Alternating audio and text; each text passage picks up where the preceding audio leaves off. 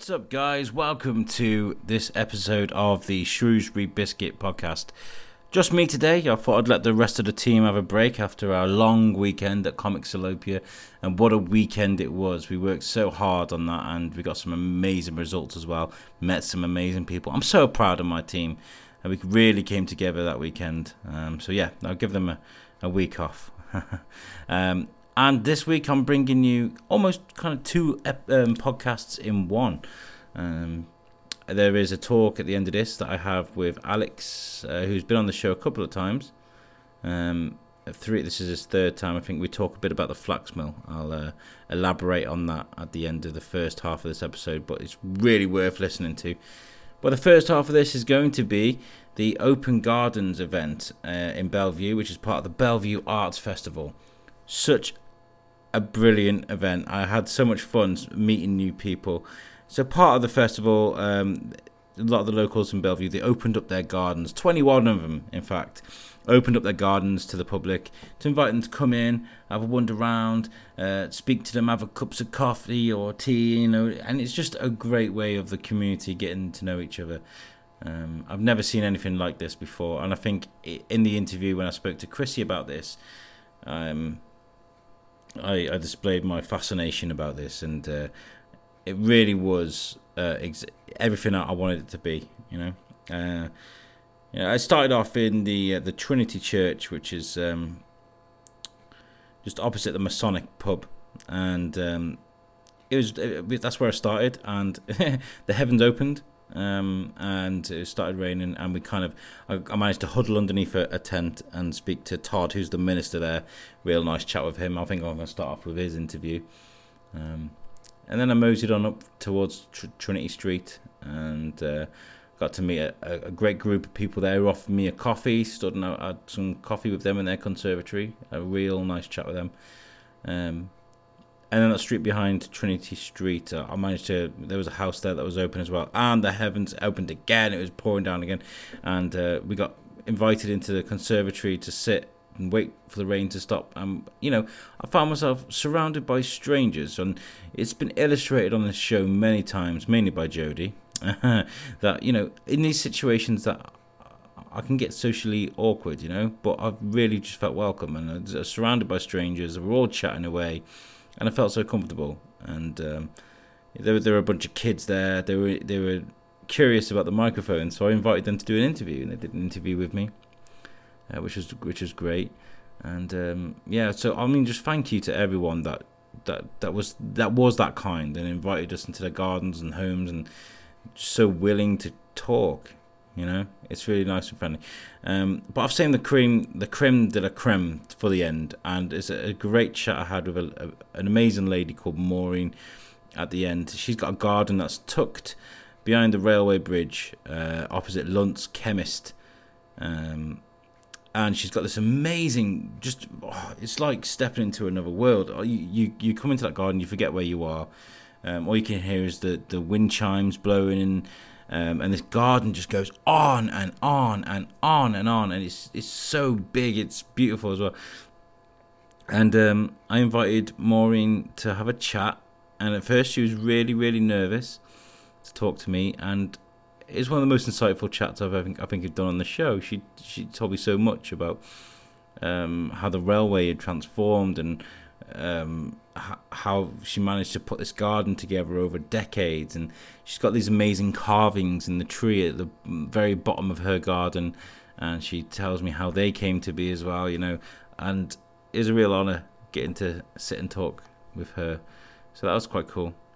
This first part of the podcast is going to be the little snippets of conversations I managed to have with people, which illustrate how great it is to live in Bellevue.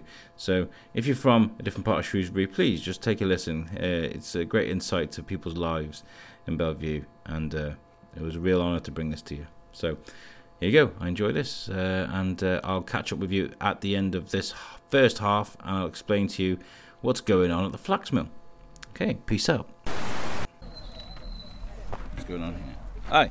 Okay, so my name's Alex. Hi, Alex. I'm from the Shrewsbury Biscuit podcast. Very nice. I don't know if you've heard of us. I'm just in Bellevue, just up here. Oh, great. And today we're walking around the open gardens today for the Bellevue Arts Festival, and just as the heavens have opened. Yes, they have, exactly.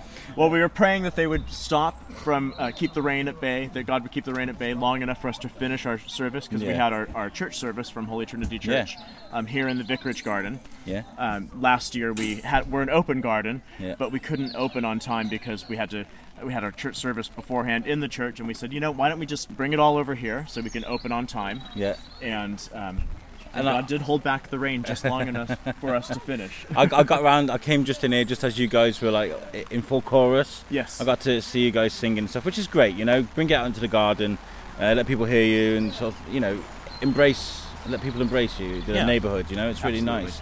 What are your plans today? Are you going to be here all day? Yes, we'll be here all day. I may have to escape for a little bit to bring our puppy out for a little walk because he loves people very much, and he's going nuts inside the house. I imagine. Seeing all these people here, not being able to come play with everybody. Yep. But other than that, yes, I'll be here all day. Fantastic. Are you going to take the puppy for a walk around some of the other gardens? Because there's possibly 21 gardens to get around. 21. I know, it's the most they've ever had. I'm going to be walking around with a very water-sensitive microphone in this rain today, so it's going to be a challenge, but what's the goal here with this Open Gardens sort of event? Well, it's the primary event for Bellevue Arts Festival, and it's an opportunity for people to come and see. People maybe don't always think of a garden as being art, but the amount of time and care and attention to detail that goes into creating and maintaining a garden is amazing. Yes. And for me as a minister, I think of what God did when He created the Garden of Eden. Yeah. And when I'm out doing work in my garden, I always just really think about how amazing it is that we can transform something that is just sort of a blank canvas of weeds and who knows what into something that you can really enjoy and sit back in and relax. Even in the rain. Even in the rain. I'm pretty sure the mic's probably picking this up, but it's well and truly lashing it down now. We're underneath a tent though, it's great. But I'm pretty sure I'm stuck here for the rest of the day now. Well, you're welcome to stay. Todd, thank you very much for chatting to me. Alex, absolutely. Thank you very much. Thank you. Okay, so I'm Alex. I'm from the Shrewsbury Biscuit podcast. Can I get your names? Tom. Maisie. Emma. And Emma. And today we're doing the Bellevue Arts Festival Open Gardens event. And it's raining. Are you still enjoying yourself despite the rain? Yeah. Yeah? Yes. Yeah? Great fun. Yeah, so how many gardens have you done so far? 3. 3? It's nice, isn't it, getting to get around and meet people from your community, isn't it? Yeah? All good Yeah? fun. Yeah. Which has been your favourite garden so far? A bit awkward because you're stood in somebody else's house, but you know. I like this one. I like this one. This one's good, isn't it? They've got the faces, looking for faces around the garden. Where is there anywhere you're looking forward to going? There was one that had a train last year going around their garden. Yeah. I don't know which one it is, but a miniature train going around the garden. So we're trying to find it. What's the map? Yeah. And there's lots of scarecrows about. Have you seen many scarecrows in people's gardens? Yeah, I've seen some at the end. I've seen this one that had like a wedding on there. Wedding dress on. Yeah. There's one just on Trinity Street down the road. He looked like a scientist. He looked like he was doing an experiment. That was quite cool. You have to find that one. That's really good. And how long are you going to be out in this rain for? Are you going to try and brave it for a little bit longer? All day. You're going to do it all day, yeah? Get all 21 gardens? Yes. Yes? Yes. What an achievement. That'd be great. Well, thanks for chatting to me. This will be added onto a podcast. I'm going to put together loads of snippets of chats I've had with people. Hope you have a great day. Thank you. Yeah, and I hope the sun comes out, okay? Yeah, me too. Yeah? Thank you. Have a great day. Thanks. This is the beauty of it. Okay, so I'm Alex. I'm from the Shrewsbury Biscuit. Would you like to introduce yourself? Yes, I'm Phil, representing Phil, Alice and Jess from 31 Bitter Street. It's Open Gardens Day on the 9th of June. We've had sunshine and lots of rain. Lots of rain. The sun's coming out now, but it's still raining. It's a very odd day. Why open up your gardens for today? What's the goal?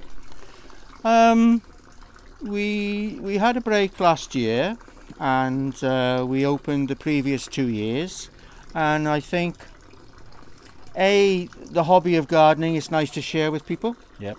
And I think it just helps cement your own ideas, really.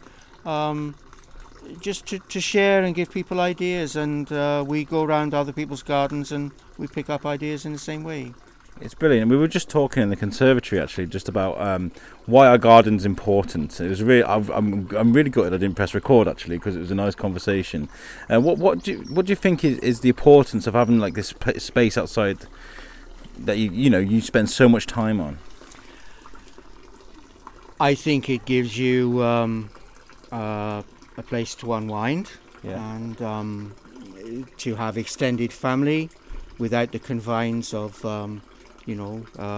indoors, and of course just being in the fresh air, and just seeing different things, and being able to utilize space and enjoy it, because I think everyone feels that if you can't get up and out, then the garden is the extension of the room, for all ages. And so I've got a little boy, which I know if I spent days on end pruning plants and making things look pretty, they'd just be ruined within. So I'm after just a nice slab of grass for now until he gets a bit older. Until he's older. Yes.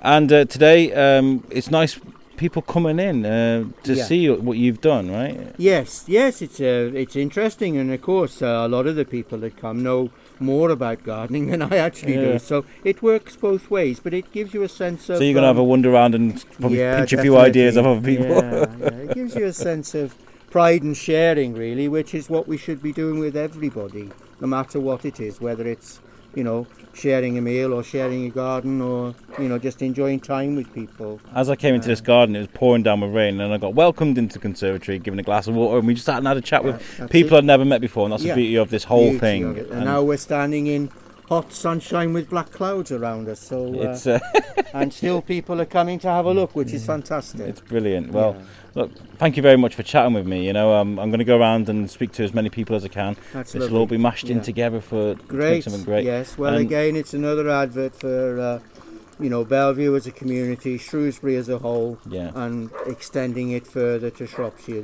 I think these events, I love them. I mean, you got lovely land in Castlefields. You got this in Bellevue. It's like bringing communities together. I think it really helps, especially if you've just moved here. You can be like, oh well, actually, there's an open garden thing, and you can get to meet people. And like, I've moved from out of town. I've been here since 2017, and like this is I've just met you for the first time. And this is beautiful. I love it. Yes, it's great, because you never know when you're going to need the help of someone. And obviously it's always, everybody helps everybody, whether you're a stranger or not, but you just make new friends, and it's just lovely. We've all got something to give to each other, I think, and I think Open Gardens is just another tool. I always imagine it's like, there's nothing sadder than thinking about two lonely people living next door to each other, not knowing that they both need company. Yes. Yeah. So this is great. Thank you for chatting with me. Thank you. Diolch yn fawr. If I've got anything, I'm not really the gardener, so. Well, it's fine. I'm Alex. I'm from the Shrewsbury Biscuit. Thank you so much for sheltering me from the rain. Okay. It's one of them days today at the moment where we've got a bit of a break in the weather, a bit sunny, but a few moments ago it was absolutely teeming down with rain, right? And it's good for the garden. It is good for the garden. Well, I hope so, because I've just sown a load of grass seed. I think I was just telling you, and it's just been drowned in rain for the last 3 days. So hopefully something good will come out of it. Well, I think that's the beauty of today, isn't it? Is that I'm walking around, there's rain, and I walk into your conservatory, and I'm surrounded by strangers that I'm meeting for the first time, and we're all chatting away, and I think that's the beautiful thing about this open garden thing. I think it is about gardens, but isn't it about growing a community and growing friendship and connections and people meeting each other? So it's more than just growing the plants. It really is, and I've been living here for 2 years in August, and we've met such an amazing community of people, group of people. I mean, our row of houses all get on anyway, but every time I come and do something like this, attached to the Biscuit, I make so many nice friends. It's brilliant, so it's great to encourage this. How have you found today? Have you been enjoying it? Yes, it's fun. You never know, who's going to turn up or how many people are going to turn up, but we always have a good crowd, and it's lovely mixture of ages and people and backgrounds and situations, and some people are really keen and knowledgeable gardeners, which is great, and other people just want to come and have a little nose and see what's around. I'm terrible. I was just explaining that I've got a 4-year-old boy, and it like I could spend hours and hours or days and weeks pruning plants and making it look nice, but he just destroy them. So at this stage of life, I'm just after a nice flat slab of grass for him to run up and down on. So at the moment, I'm kind of like any kind of weed I see, I'm kind of like, bye, goodbye, you know, get off my grass, get off my lawn, you know. So it's great, but this is beautiful to see. I was just talking about these row of houses. You wouldn't believe the gardens that are attached behind, you know, because... Well, I think in the olden days, I mean, these are 1850s, even earlier, built originally as part of the railway, you know, housing the railway workers and so on. And I think they always recognised how important the gardens were, and people were sometimes keeping livestock and producing a bit of produce. Yeah. They didn't have a lot of money. So I think that was recognised in the past. Like an allotment attached to your house. Nowadays, houses are so small and people have very little space. But I think whatever space you have, you can still have something green. And I think that's important for... you know, for people to be able to do, isn't it? And people to be encouraged to have a little bit of green and grow something. And we were just talking, we had this conversation just, and it's a shame I didn't press record, because it was a really cool conversation about the importance of gardens and that kind of stage in life where you start appreciating the garden a bit more. And what was the conclusion we came to? Once you wear a scarf, listen to Radio 4 and have your own house, it's when you start to appreciate them, wasn't it? So Jess, my 16-year-old daughter, asked a very important question, and she asked yesterday at her granny's house. Her granny's 91 and is still gardening, and she said, at what age do you get interested in gardens? What age do you like flowers? Excited by plants. Excited by plants, and that was the answer, isn't it? Yeah. That you know, it sort of evolves with you as you develop and get older. And the importance of like not just having it, but like your mental health as well with it. Because it's all well and good just throwing a massive patio across your garden, but like there's something about putting work into something. And it takes time, doesn't it? Yeah, it takes time. Those ladies were interested. So that the lady who was in London, and she said how important it was to just go to the park. Go to the park and have some green in her life, and how important it is for her now. In Shrewsbury, it's everywhere. She's got a very stressful job in the health service. Life can be so fast-paced sometimes, can't it? So to be able to like wind down and just relax, it's really important, isn't it? Do you think you'll like gardening when you're older? I like everything being neat and tidy, so probably I'll have it, but I don't know if I'll do it myself. And will you wear a scarf, Jess? No. Will you listen to Radio 4? No. I think gardening, but not scarf. I think a deep fear of scarves have been ingrained in this poor girl. She's gonna.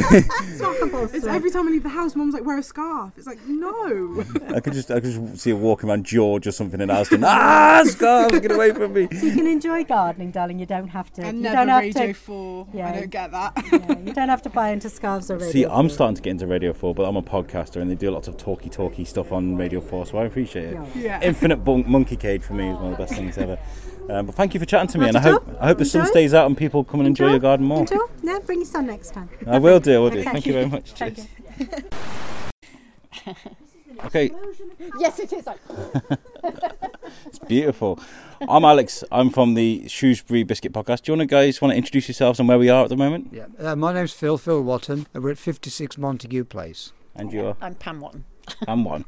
And so I'm having a wander around today, looking at people's open gardens. And how have you been finding today? It's been good? It's been great so far, considering the weather, which turned a bit nasty about an hour ago. It did. But we've had over 130 people so far. And everybody seems to be having a great time. Yes. As I was walking in, people were smelling the flowers, and a lady's just come in and said it's an explosion of colour, which is true. And the gardens vary so much around here. Yeah. You know, they've got big, long gardens, they've got tiny little gardens. I live in Bestford Square, and I've got a tiny little I was going to say, it's dictated by the railway, isn't it? So where the railways cut through, you get a garden. So sometimes you're lucky to get anything. Yes, we have a friend of ours who's got a garden probably 5 times the size of this. Yeah. It's just 100 metres down that way, so it's just, potluck basically. Yeah, this garden it's not massive, but you've done really well with the space. I mean, this is an audio podcast, so describing what I can see, you got lots of like wildflowers, roses, beautiful colours. I mean, I'm not a plant connoisseur. I can't tell you. And if people are asking me what the plants are, I don't know, but it's very pretty. Yes. So yeah, planted a lot of things, but I don't remember the names. A lot of what I've been saying today is I've got a 4-year-old boy, so if I put lots of effort into putting these in, he would probably destroy it. So I can say the grandkids aren't allowed to play in the garden. Yes. That way. So a nice strip of grass is great for the kids. So yeah, I mean the best part of this is, you know, meeting new people. I mean, I live around the corner in Bestwood Square, never met you guys before, and yet I'm stood in your garden chatting, and that's the part of. It's been smashing meeting neighbours that we see in the street, but they're actually here and talking. You know. Yeah. Smashing, really yeah, good. we've seen a lot of faces that walk past because Pam's got a little display of hostas out the front.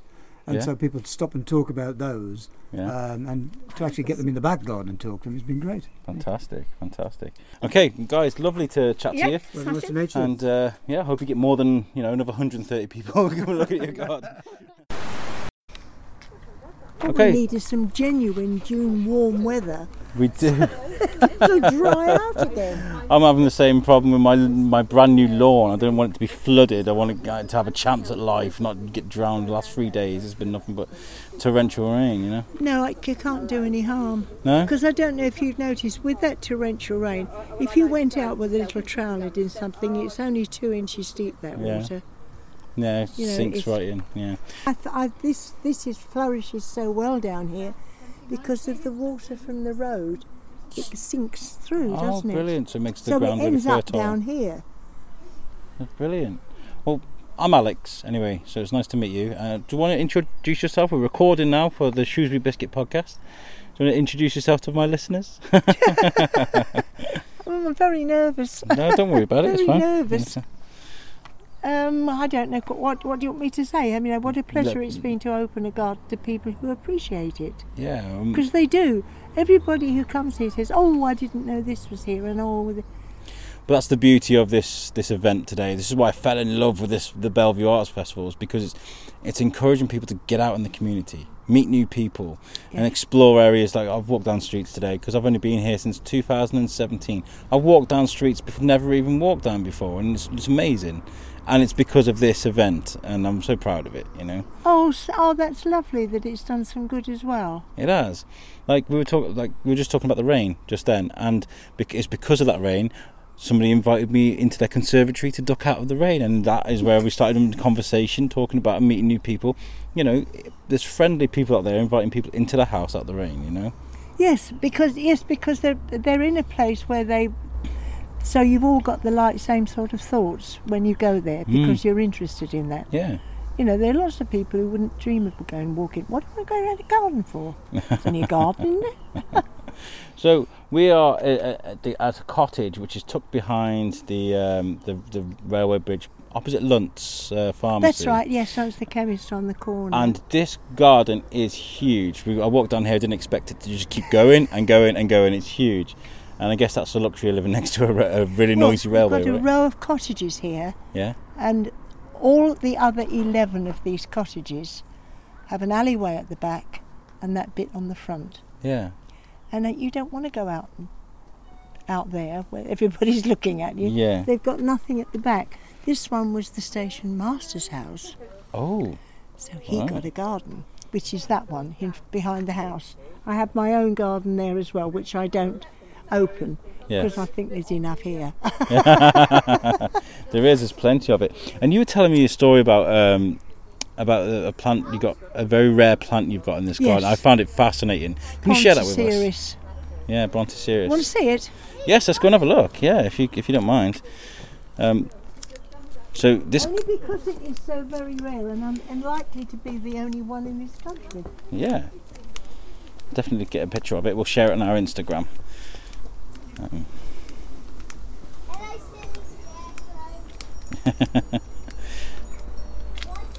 So just walking through this amazing. Long while to build the paths, and I built them with what I have dug up in this garden. Because the railway used to come to here. Really, yeah? Yeah, there were 2 bridges. Wow. And 2 sets of railway lines. Oh, wow. Originally, Oh, wow. So underneath the ground there's lots of leftover from the railway. Yes. Dug everything up. Wow. And used it all.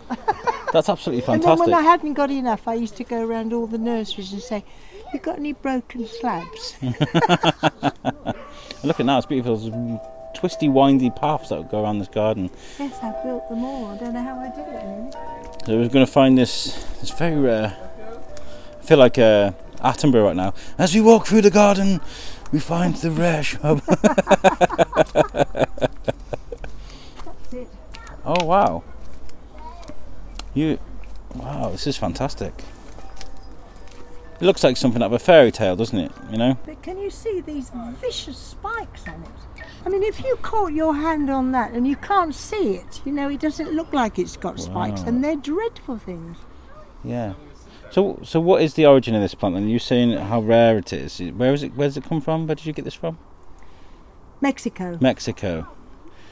And you said it was like possibly one of the only one in the country, right? Yes, that's what I was told by the people at Percy Throwers. It's fantastic. Because he couldn't believe I actually had one. I just broke a bit off when it's in flower. These are white flowers to start with. And there's one, just the tail end of a flower. And I broke a piece off. He said, "Where did you get it from?" I said, "From my plant." Nobody has it. Nobody has it, except in Mexico. I said, "Well, I've got one." And they are really vicious. They are. It reminds me of The Lion King. There's a scene in The Lion King where Simba runs through all these thorns, and they're like, "Oh, he died. He died. Nobody survives those thorns." It reminds me of that, you know, because it is quite vicious looking, isn't it? And you're saying yes. they use it for Well, it is. As I say, if you suddenly put your hand in there, you'd be ripped apart by these things. Yeah. You said they use it for fencing. Yes, in Mexico. In Mexico. Fantastic. Well, thank you for showing me that, and thank you for inviting everybody into your garden today. You know, it's. I think it's about to rain again. Oh dear. So. Oh yes, look at that lot coming over. Yeah. Well, thank you for chatting to me. You've been down to the faces and you've seen everything. Yes. It's beautiful. And that long walk down there to the faces, you've been down there? No. Does this garden keep going? Is there more to this garden than I've already seen? Yes. Oh my gosh. So this is all that's garden. Okay. This garden carries on. Hidden garden. This is the hidden garden. A hidden garden. There are 6 damson trees here, and last year they produced 75 pounds of damsons. Fantastic. Oh wow. What did you do with all them? I couldn't do anything. I have to, because I'm still working in the garden. Oh wow. Every day of my life I'm out here. So I managed to pick 75 pounds and froze them. Oh, make some jam, I suppose, couldn't you? Yes. But damson gin's very nice. Damson gin. And it was so nice I made damson whiskey. Ooh. And then I made damson white rum. I'm coming to your house at Christmas. It sounds great. Very nice drinks. This is my scrap yard. As you can imagine, I use all this up from time to time. And people knock on my door in these cottages because we're all like-minded. We want to keep it at 1866. So if a bit of wall breaks down, you need some bricks. Yeah, you need to keep that. Them for the same era, so I keep everything. Fantastic. So you don't have to go out and fish. Don't throw anything away. Fish it all out. So I only did half of this garden. I did the first half, and then it just carries on. Wow, I've seen the pictures of these online, and I've somebody told me. I didn't know. Somebody must have taken photographs of them and used them. Did you do these? No. Oh, good heavens! Like everything else in this garden, I'm very lucky. It's a real blessing to me. I had well, it's up there, I'll show you on the back, a little wooden carved man like that, little tiny one. And I bought it at a church jumble sale. And then one day I turned it over and there was a gold sticker on the bottom with the name and telephone number of somebody in Oswestry. The code was different because it was so old that things had changed since then, and I just thought, I wonder if he's still there. So I changed the code and I phoned him, and he came here. I said, come to my house. And I said, if you do carvings, he said, that's all I do. I said, what do you mean that's all you do? He said, that's my living. I said, but I just bought this little thing at a church jumble sale. He said, oh, that's before I learned how to do it properly. Wow. And he came and he did these. And I said, could you carve a face in a tree? He said, I can do anything. Is that what you want? I said, yes. One in these 2 trees. He said, I said, but how much is it going to cost? He said, well, there you are. He said, it's a day's work and I charge £300 a day. Oh, wow. I said, then I won't have them done. Nice idea, though. Go and I'll go and make you a coffee. And he said, can I look round? I said, yeah, help yourself. Came back an hour later, thought, where the hell is he? He must have gone home. And then I heard him. And I said, where have you been? He said, round your garden. Never seen a garden like this in my entire life. I said, really? He said, yes. Should we say 100? I said, yes. So he carved them. And they're beautiful. He now has an enormous sculpture outside the Houses of Parliament. Wow. And he's currently carving 12 life-size apostles for the Arboretum. Fantastic. So he's world famous now. Do these have names? No. No? They're beautiful. Obviously this is an audio podcast, you can't see the visual, but I'm staring at 2 trees right now and have one looks almost like Gandalf from The Lord of the Rings. Yes. Very wizard looking. Yes. And the other one, like Gimli, very long bearded faces carved into the wood. His face is like, I can see you. Yeah. He's kind of side-eyeing me at the moment. Yeah, that's brilliant. These are magical, and I hope that, they stand the test of time, because, fantastic. So lucky. It's been lovely. What was your name again? Sorry, Maureen. I think Maureen. Yes. Maureen, it's been lovely to talk to you, and your garden is fantastic. It's definitely my favourite so far. Thank you. Say, thank you very much. I love it to bits. I really do. It's fantastic. So that was the Open Gardens part of the podcast. Now we moved on to the flax mill. There's lots going on at the flax mill at the moment, and I got invited by Alex to come and sit and chat with him. This is the 3rd time I think he's been on the show, and it was really nice just sitting and chatting with him about what's going on there, because the building's been transformed. And it's going to become office space, and the offices are going to be used to encourage kind of new ideas, innovation. It's going to become a real kind of thinking hub of Shrewsbury, I think. I'm really excited to see what's going to come of that. There are a few issues at the moment with funding for repairing important parts of the building, and one of the most important parts is that beautiful crown that sits on top of the flax mill. And one of the ways that they're trying to fund it is with a crowdfunder. This crown is beautiful, and it's been on the building for 200 years. Okay, and it was to commemorate Queen Victoria. That's how important it is. And it's like the cherry on the top of a cake, it's kind of, that's the important part of the building. And, they're struggling to get the funding. So they need 26 grand to fix this crown. And I think it's worth the investment. And, if there is a crowdfunder page, and it's a crowdfunder.co.uk/crowning Shrewsbury. Take a look at that. Chuck in a couple of quid and see if you can do your bit to save a bit of Shrewsbury's history. And another way that they're trying to bring people into the flax mill and to generate interest is with the flax mill sessions.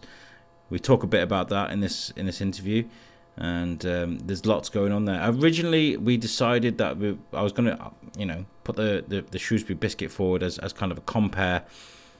For that event, we were going to go on stage and kind of introduce the acts. It was just I really want to start doing that with the Biscuit. I think we can do that. But me being me, I kind of double booked her, so I realised I got another engagement on that weekend. So we won't be doing it on the first session, unfortunately.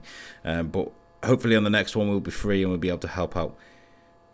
So yeah, this is what's going on at the flax mill at the moment. I hope you enjoy it, and I'm going to leave you at the end of this. If you've got any comments, just drop them in our Facebook. You can write to us. Our email is shrewsburybiscuitpodcast@gmail.com. And if you have any ideas, if you would like to come on the show, if you want us to cover anything, just drop us a line. If there's things you like about the show, if you things you don't like about the show, again, just drop us a line. And so yeah, I'm going to leave you with this, and I'll see you guys next week. Peace out. So yeah, now we're recording. Alex, my man, this is like the third, fourth show we've done together. I think it's 3. We did. I don't know, but that's the ones I remember. But we've chatted all the time. We need to stop doing this, man. People are going to start talking, you know. Well, to be fair, I'd rather do it more. We can go classes in session. You're like a reoccurring star on the Shrewsbury Biscuit, you know. We're gonna develop a learning side of it, and then I can come in and smash people's heads with facts. I like that. Smash your heads in with facts. I love it. It's been a while. How have you been? You been okay? Yeah, pretty good. I've moved on from my previous job, lecturing at the moment, so that's kind of new stuff for me. Lecturing students, pretty interesting gig, but at the same time, sometimes really weird. Yeah, because it's like 20-year-olds, and I keep thinking I'm kind of close to that age, but I'm not anymore. You're as old as you feel, you know? No, but because sometimes I go like, I'm down with the kids when I'm doing the lecture, but then I realize like I'm probably looking like that guy, you know, trying too hard. Yeah, it's suddenly like music just makes no sense to you at all. It's just weird for me, you know. I'm trying to keep in touch, but anyway, we've got a gentleman with us today as well. We're sat at the flax mill at the moment in this giant warehouse. It's pretty cool setting, to be honest, to do a podcast. It's very rustic. Do you want to introduce yourself to the guys, the listeners? Yeah, hello everyone. My name's John. I'm from Bootleggers Events. We are originally from the Alb, or people may have known it as the Old Albert. And I'm here with Alex, and we're setting up these topical events at the back of the flax mill called the Dye House. Yeah, this whole thing is called the Dye House. I really like the name of it. So a couple of times when we talk about the events, we're like, oh, it's at the Dye House, but really people know the flax mill. So we always, that's why, you know, the events, we've called them the flax mill sessions. So this isn't actually part of this, it's on the site, but it's not part of the... It always was a complex of things, right? Like, that was probably a storage thing. Well, it was a dye house, wasn't it? Jesus. Yeah. It was where they were dyeing the clothes. I think they were dyeing the clothes. It does sound quite sinister, doesn't it? Welcome to the Dye House. DYE, folks. Okay, so let's talk a bit about the flax mill, okay? Now you're working at the flax mill, I guess you get lots of questions. What is the flax mill? Where is it? And stuff like this. And it's a really important building, right? Quite an important one historically. Obviously, the guys from Historic England that are handling the project or friends of the flax mill can tell you a bit more. But why it's important to people like us is because buildings that are of importance, historic importance, tend to kind of host really cool new stuff. It's become a trend across the country, reusing the old buildings. And the fun thing that happens while the regeneration process goes on is that they kind of need somebody to come and bring it to life, you know, and get people in so they can see what's possible in these new regeneration projects. And, you know, from a kind of an urban development, you know, people that have theorized about it from when that was being done in the States, they tend to say, you know, like new ideas need old buildings. Yeah. And it's in a weird way, it works. It is inspiring because you have the history, especially here. With the flax mill, it was the first iron frame building in the world, right? So I did share a post recently on our Facebook that was just, you know, described it as what it is. It's responsible for any skyscraper that's been built in the world, in essence. So if you own a skyscraper, you're welcome. Yeah. Come to Shrewsbury, see what it will look like at the start. 5 stories, but it's the kind of grandfather of skyscrapers, isn't it? Yeah. It's quite like for a 5-story building. It's got quite a presence, hasn't it? The flax mill is quite big. Like you see it from pretty much all around. And what you were saying about like new ideas need old buildings, I think that's really cool because like if you walk around places like Liverpool, things like that, they've got like, I remember we stayed in Liverpool at like a Premier Inn or something, and it was like an old dock building, and it's just fascinating to walk around. They've got this like top of the range like Premier Inn because it was quite nice for a Premier Inn, you know, and like it's quite nice to bring new things to an old rustic setting, you know. It's got a nice feel to it, so I'm almost worried that we're too late for the trend, though. You know, it's a bit saturated, but you know, we're going to try to not just do that with our events. I think it's. Is it a trend, or is it just a way of being sustainable? Well, I actually just had this conversation with a guy that works in sustainability, because obviously our first flax mill session is going to be on the topic of sustainability. We're you see what I did there with the segue. Nice one. Yeah. We're going to have, you know, workshops and talks, local traders, street food, and kind of some music in the event, and we are going to be theming it on the topic of sustainability. But yeah, I talked to someone about that, and they said it looks like it's very sustainable, but it does take quite an effort in the process before you kind of refurbish. Yeah. So well, it's been going for a while. Give or take, but then at the same time, it's like not everything is black or white, right? I think it's when you invest in that and that inspiring nature of these buildings, for people to think, oh, you know what, we can reuse the stuff that's around here rather than, you know, create everything from scratch. Yeah. I think that's very important, because I think that's, you know, how they link it to this creative ideas thing. It tends to be theoretically, because creativity, you know, other people can argue other way, but it's actually not original at all. Most of creativity is remixing, you know, old stuff like hip hop. Like, let's buy in loads of the classic rustic furniture that we all threw out of cafes in the 80s.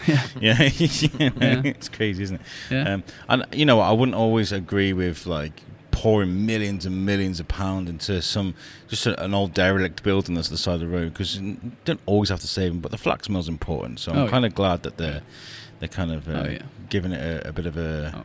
Especially in the north of Shrewsbury, that, you know, people kind of sometimes pretend it doesn't exist as part of Shrewsbury. I mean, I'm from the outside, so I can say that. I mean, I've noticed it. It's like you walk around the pretty areas, it's nice, and then the north of Shrewsbury, sometimes it gets forgotten. So it's good they're going to get something and a bit of attention, a bit of investment. It's nice to see that there are people that are kind of investing a lot of time into community projects, like Claire from Lovely Land, for example. You know, she did the yarn bombing of the footbridge over at Castlefields. You know, and it was kind of it was from what I imagine, it was a resounding success. There was people all walking all around Castlefields, then a nature trail, you know, and it gets people walking through this part of town, and you know, it's quite exciting to see. Yeah, we timed it from. They put these things that you put microphones on, put a spring on them, so they thought, oh, that's nice a good and loud, idea. aren't they? Yeah. But we timed it from the train station to here, and it's a 10-minute walk. So 10-minute walk. 10-minute walk, 5 minutes, and halfway there's the bar on the way, isn't there? Yeah. The it's just bar. People's mental maps, you know, as they say. They've got like it's outside of the loop. It's like you've got 2 bars that have managed to really make it work in Frankwell, and then everybody else is just like, oh, is it too far? Yeah, but I think Shrewsbury's growing.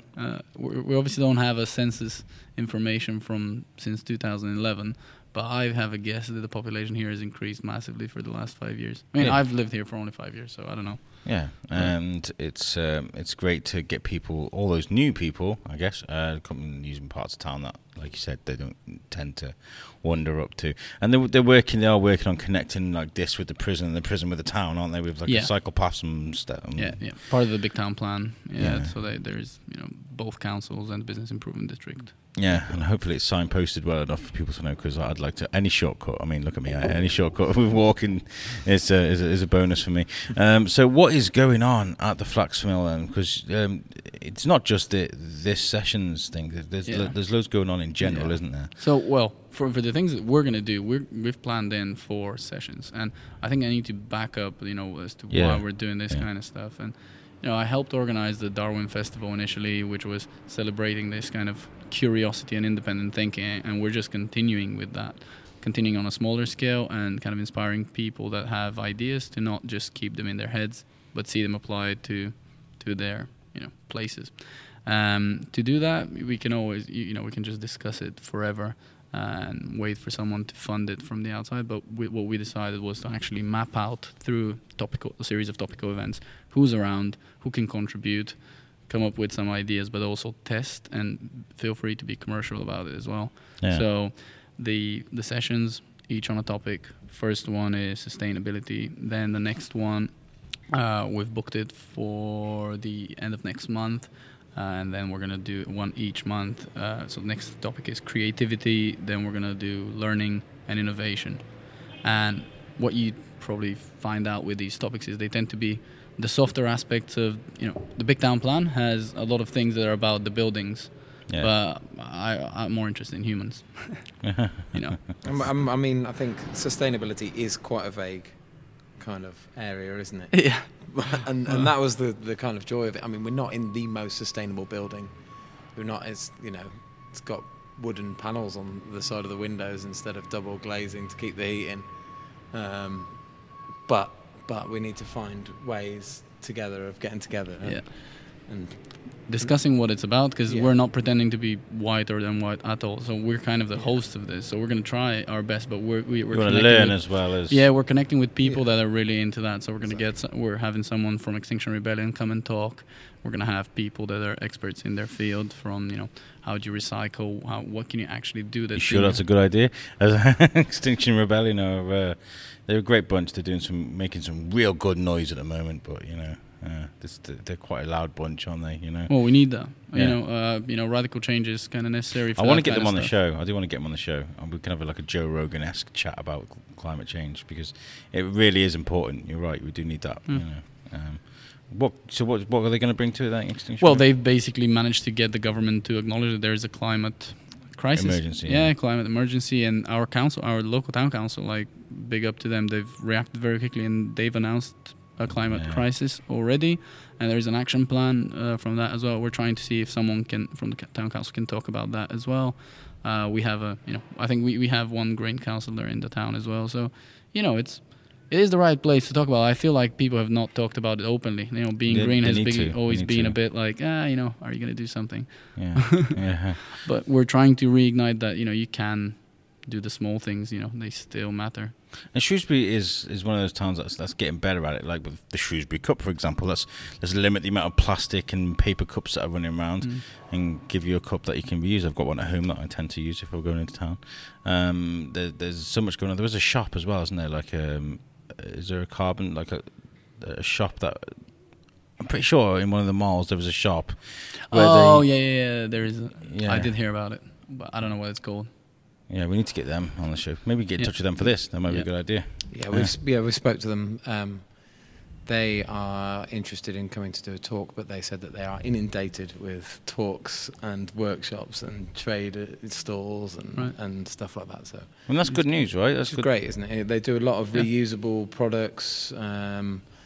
They do a lot of, bring your own tub and fill it up with oils and stuff like that. And nice. Yeah, it's good for the environment. Very sustainable. What does this sustainable session look like so far to you? Right. So, at the basic of it, we're going to get people in with some live music provided by Albert Shed and some food and drink provided by bootleggers.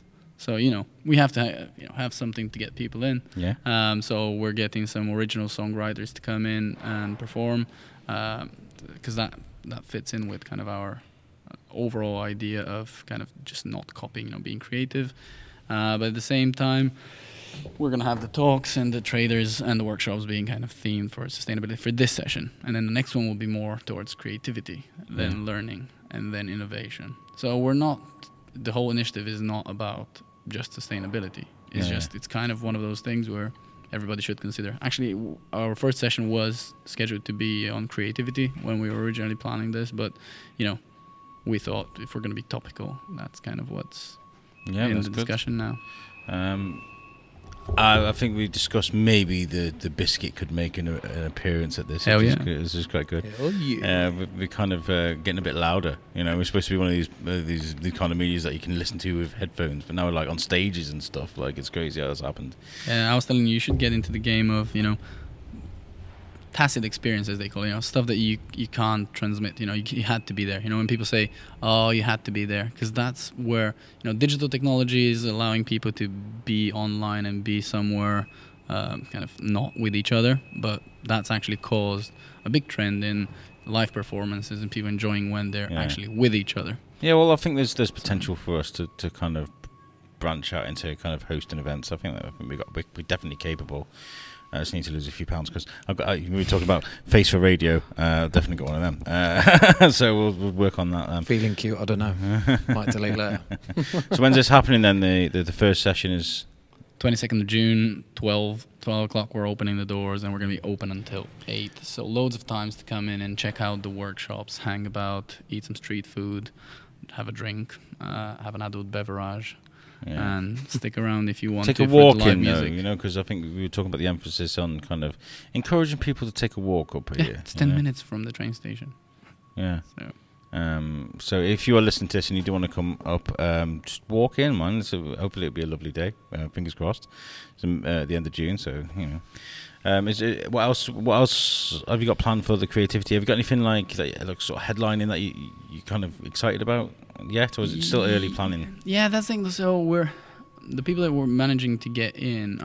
What I'm quite interested in is every time I chat to someone to come in, I actually don't go and tell them, you should come in just as a customer, because we do want more people in, we do want more tickets sold. But what I go with is, if you come in and do a talk, are you passionate about something, then you can get in for free. And that's kind of our business model. And most of the people go, yeah. A lot of times, then they back out because everybody thinks they're going to be great at public speaking, but then sometimes people chicken out. But we've got a good lineup, and I'm most excited about the Extinction Rebellion thing because, I think that we have to be a bit more radical because no one else would be. Yeah, I mean, I hated to sound really negative about them earlier. I'm just nervous about the whole thing because I just we all are. No, we don't. Like you said, we don't talk about it, and we need to. Yeah. You see this tiny little corner of the front page of a magazine about climate change, and then you flip over the page, and there's a Volkswagen, the brand new Volkswagen Passat with a 3-litre engine on the next page. Yeah. And he swore them. It's very bizarre, isn't it? Yeah. It's like, how do you get systematic change for that kind of stuff? Because it's some of the people that are around my research institute, where I'm doing my PhD, they're actually really into researching how. So one of the guys that I know actually was researching how Extinction Rebellion is organizing themselves before they were doing it, because they did loads of research on how do you actually get change, and what they did was very organized.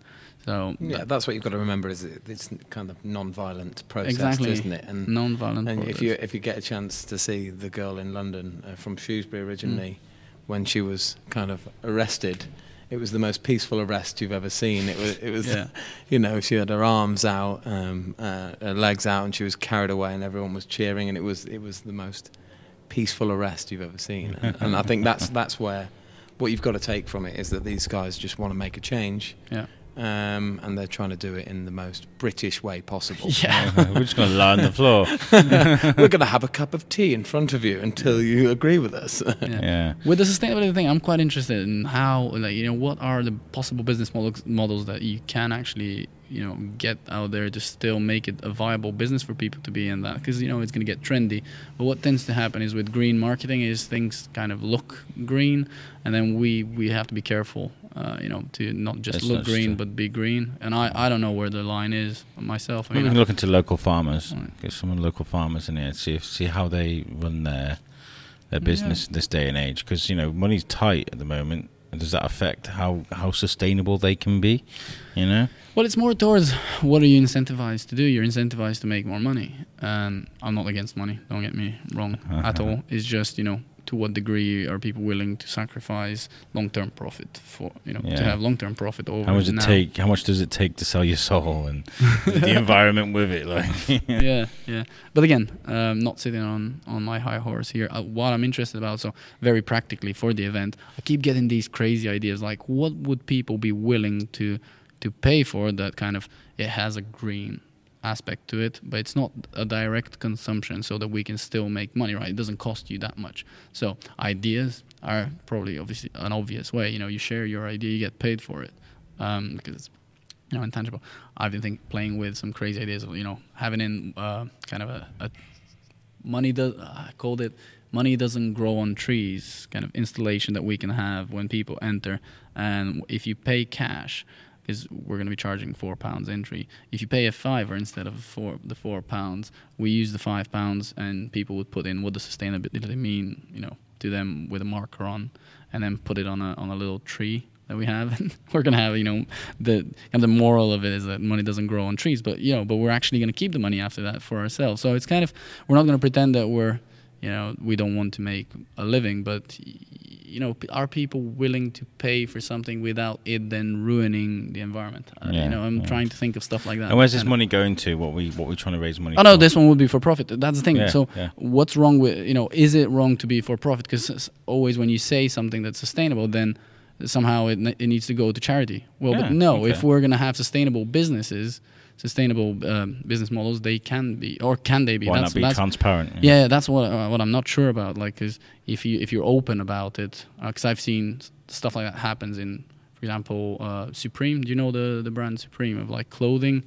They've got like their whole thing is that they're limited edition only, so they only do a certain number of shirts, different designs and things. Yeah, and everybody knows that's what it's going to be, and that drives the price up. But their whole thing is that we sell out in order to not sell out. So they always make sure that they produce to a batch, so they know that it's kind of sold out before they sell it, and then they can plan their business. Oh, wow, that's great. Yeah. And like this, there's lots of work going on at the flax mill. It's like, it's been going on for many years, What's the end product, what they're making here? We've just been looking at some pictures over there in the corner. Like, So we're actually going to have someone from Historic England and from the Friends to talk at the event. So the general plan for here is, and people can have a look at the bigtownplan.org.uk. The plan is to have what's earmarked as quotation marks, the creative industries, which I always joke is what the government doesn't understand yet. When there's something new and innovative, they go, that's kind of creative, like lump it together. So what actually mean is people from very diverse backgrounds. It could go as far as normally the tech businesses, people that could be into some green sustainable businesses, and going as far as the arts and music and entertainment. Podcaster, and a everyone wants a studio up there. Exactly. But there is general, issues that are around those industries that they tend to be, hard to break into. They require, somehow they're seen as, because they're naturally rewarding, because you're using your head in a fun way, you get underpaid somehow. So what the government has done in other cities is they allow, free use of space in buildings, and that's kind of what Historic England is doing to a degree with, these events that they're programming. We're using this rent-free. So, and they're giving it to other people to organize things, so they Maybe can program. I should speak to them then. Yeah, just get it in. And I think that's the thing. Like, it's not mutually exclusive stuff. So when you get the how do I phrase that? So when you get these kind of creative types, in quotation marks again, together, they tend to collaborate well, because they need each other. So they can, somebody needs a designer, the designer is there. And eventually what you get is what's called a cluster of creatives. That the southwest of England is making its living based off of that. Then eventually they've got enough people flocking there. It's a bit like how the old trades used to work, plumbers, electricians, things like that. Yeah. It's just that now things are intangible. So they tend to flock together, like-minded people. So what they're trying to do is host those people in the flax mill, basically. We found out us doing that as podcasters, we're kind of like, if we get you on our show, can you give us whatever it is you do a little bit of, because we're going to give you a voice, you can give us a poster or something, I don't know, whatever you make. There's a bit of a bartering thing, and I've seen some of the guys in town exchange desk, for some work. John, let's talk about you. So what is your role here during all this? I think it's probably to combine the cluster, as what Al was talking about. So, the Friends of the Flax Mill and Historic England have allowed us to use this space, but we've got to combine the people together to create this kind of symposium, is it? Symposiums. In Greece. Al's favourite word. Oh man, I was geeking off. Just his little face light up then when he said that. I'm reading loads of geography and like old school like city planning, and in Greece they used to have actual buildings that were devoted for that kind of thing. Modern symposia only get done in the academic world. So you go there and it's a little conference, you discuss things, and then at the end there's food and drink. And historically people thought that symposium was a big, but no, it's about sharing ideas and making sense of what it's like, to discuss certain topics, and they had themes. I think a certain amount of innovation comes from when people are a bit more comfortable and a bit more relaxed, when we've had a couple of beers, you're like, well, actually, do you know what I've got this amazing... I come up with all my... I think two of the names for my shows have come from when I was drunk. And I was like, I've got this great idea. So. Well, I suppose that's us kind of allowing... In vino veritas. That isn't me saying, by the way, go and grab a few beers, because that's where you're... But if people want to come and have a drink... have some food, meet some local traders, go to a workshop on something, listen to a talk, then hopefully this is the kind of event that would appeal to you. And I mean, everything is a little bit vague with the amount of things that are going on. The genre itself, you could say that sustainability could be based upon the sustainability in the bar industry or farming. Where exactly is it? And that was kind of our thing, was that we wanted it to be open. We wanted it to be open to everyone, and that's the kind of thing that we wanted to create with the symposium and with the kind of amphitheatre. I mean, it's an unbelievable building this is. And yeah, it's huge. When we're doing the talks, we're going to try and create this kind of amphitheatre of everyone together, people asking questions, and a real combination of fun and intelligence coming together. I mean, why I reached out to John to do this, it's because obviously doing the Alb was one of the first bars. We love the town. album, the Biscuit. We've been there before, haven't we? Yeah, but it's like, how do you create a vibe and coziness is always a really crucial thing. And as much as I'd love to be a polymath and I think I know everything, I'm really poor at some execution stuff like that, or just like making it. It's amazing when you kind of. When you feel comfortable enough to do that, though, I think, because this is why I expanded the team for the Biscuit, because I can't be at 3 places at once. I can't take a photograph to save my life. So we've got Adam who takes photography, and we've got Jodie and Shane who helps me out with the interviews and stuff. So you've got one skill and you've got another, and that's great. And the Alb is grown into becoming a driving force. And then you can see they expanded into so many other ventures, Eat at 8, which is actually different, right? Totally different. Yeah, 100%. I mean, we didn't really want to jump into your own business, like our own business, and Eat at 8 was kind of is a food for everyone. That's the basis around it, and we wanted it to be like a social hub. And what we're doing, me and Al, is an amalgamation of different elements that we've got together, isn't it? This is something that you're good at. This is something that I'm good at. Let's use it together, and hopefully the podcast. That was my point exactly. It wasn't necessarily to talk about the business, but to be like you and James and everything. You've got the pub, you've got the restaurant, you've got the hotel. You're speaking to people of different clientele. You've got a reach of people that I reckon you could help draw to this part of town, and it's really clever. Oh yeah, absolutely. Really that's going to be a part of it, because you've got good vibes, but obviously this is it's a bit different, isn't it? Yeah. Like, you're always going to cannibalize your business. I remember when I was in my commercial days, but the standard is about 10%, because you naturally you're going to talk to some people, or you have a certain tone of voice in what you do. I mean, we would actually be taking business away from the Alb and Eat at 8 to come here, because we've got people that are like-minded that go into those venues that would be interested to come here. But that's fine, and that's entirely fine and acceptable, because we care so much about the topics that we're talking about and that we're doing. Sustainability is so important in whatever aspect it is. And that's one of the messages that since I started doing this show, it's kind of been repeated, is that this town is a town that just works together. There's people out there that will just help each other, and I think it's pretty awesome. So I really hope this goes really well. I mean, what are your expectations for it? Are you going to...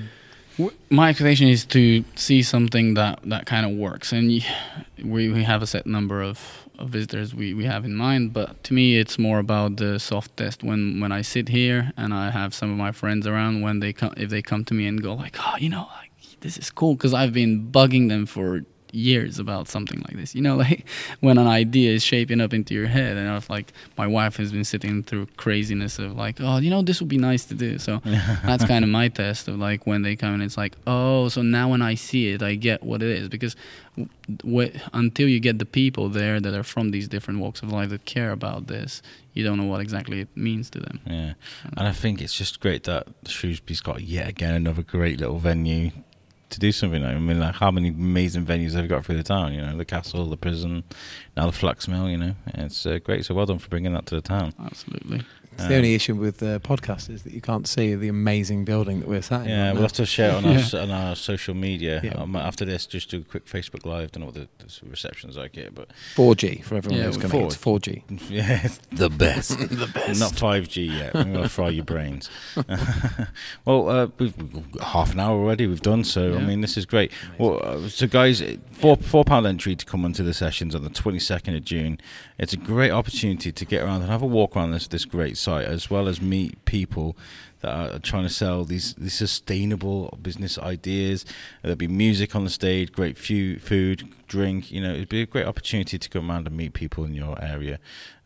So I really do encourage everybody to take a look. Where can people find information about this? Yeah, the best thing for them to do is to go onto either Facebook, Instagram, onto the bootleggersevents.co.uk website, or Bootleggers Events, Facebook or Instagram, and on there there's information on where they can buy tickets and also information on the event itself. So if there's anything that you've missed, it's easy to come up on there.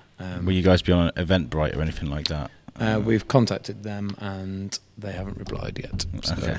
Cool. So if anyone from Eventbrite's listening, No, but you can book online. We were just using a different provider. Yeah, we're using a different company. So. But I'm pretty sure you've put in Flax Mill or something in Facebook or Google, it'll come up. So yeah, Bootleggers, bootleggersevents.co.uk. Make sure you check that out, guys. Thanks for joining me. This has been a great little great little stuff. session. It's great to chat to you as well. Again, we'll do this in another 6 or 7 or 8 shows. We keep doing this. Get me in, and we'll talk about something crazy. Maybe we can go crazier this time. Yeah, we could do. Yeah, we'll do it at the session. Oh yeah, that actually probably is a good shout. Yeah. Yeah, we could probably do a podcast from the event. Cool. Agreed. Brilliant, guys. Thank you for joining me. Peace out. Awesome.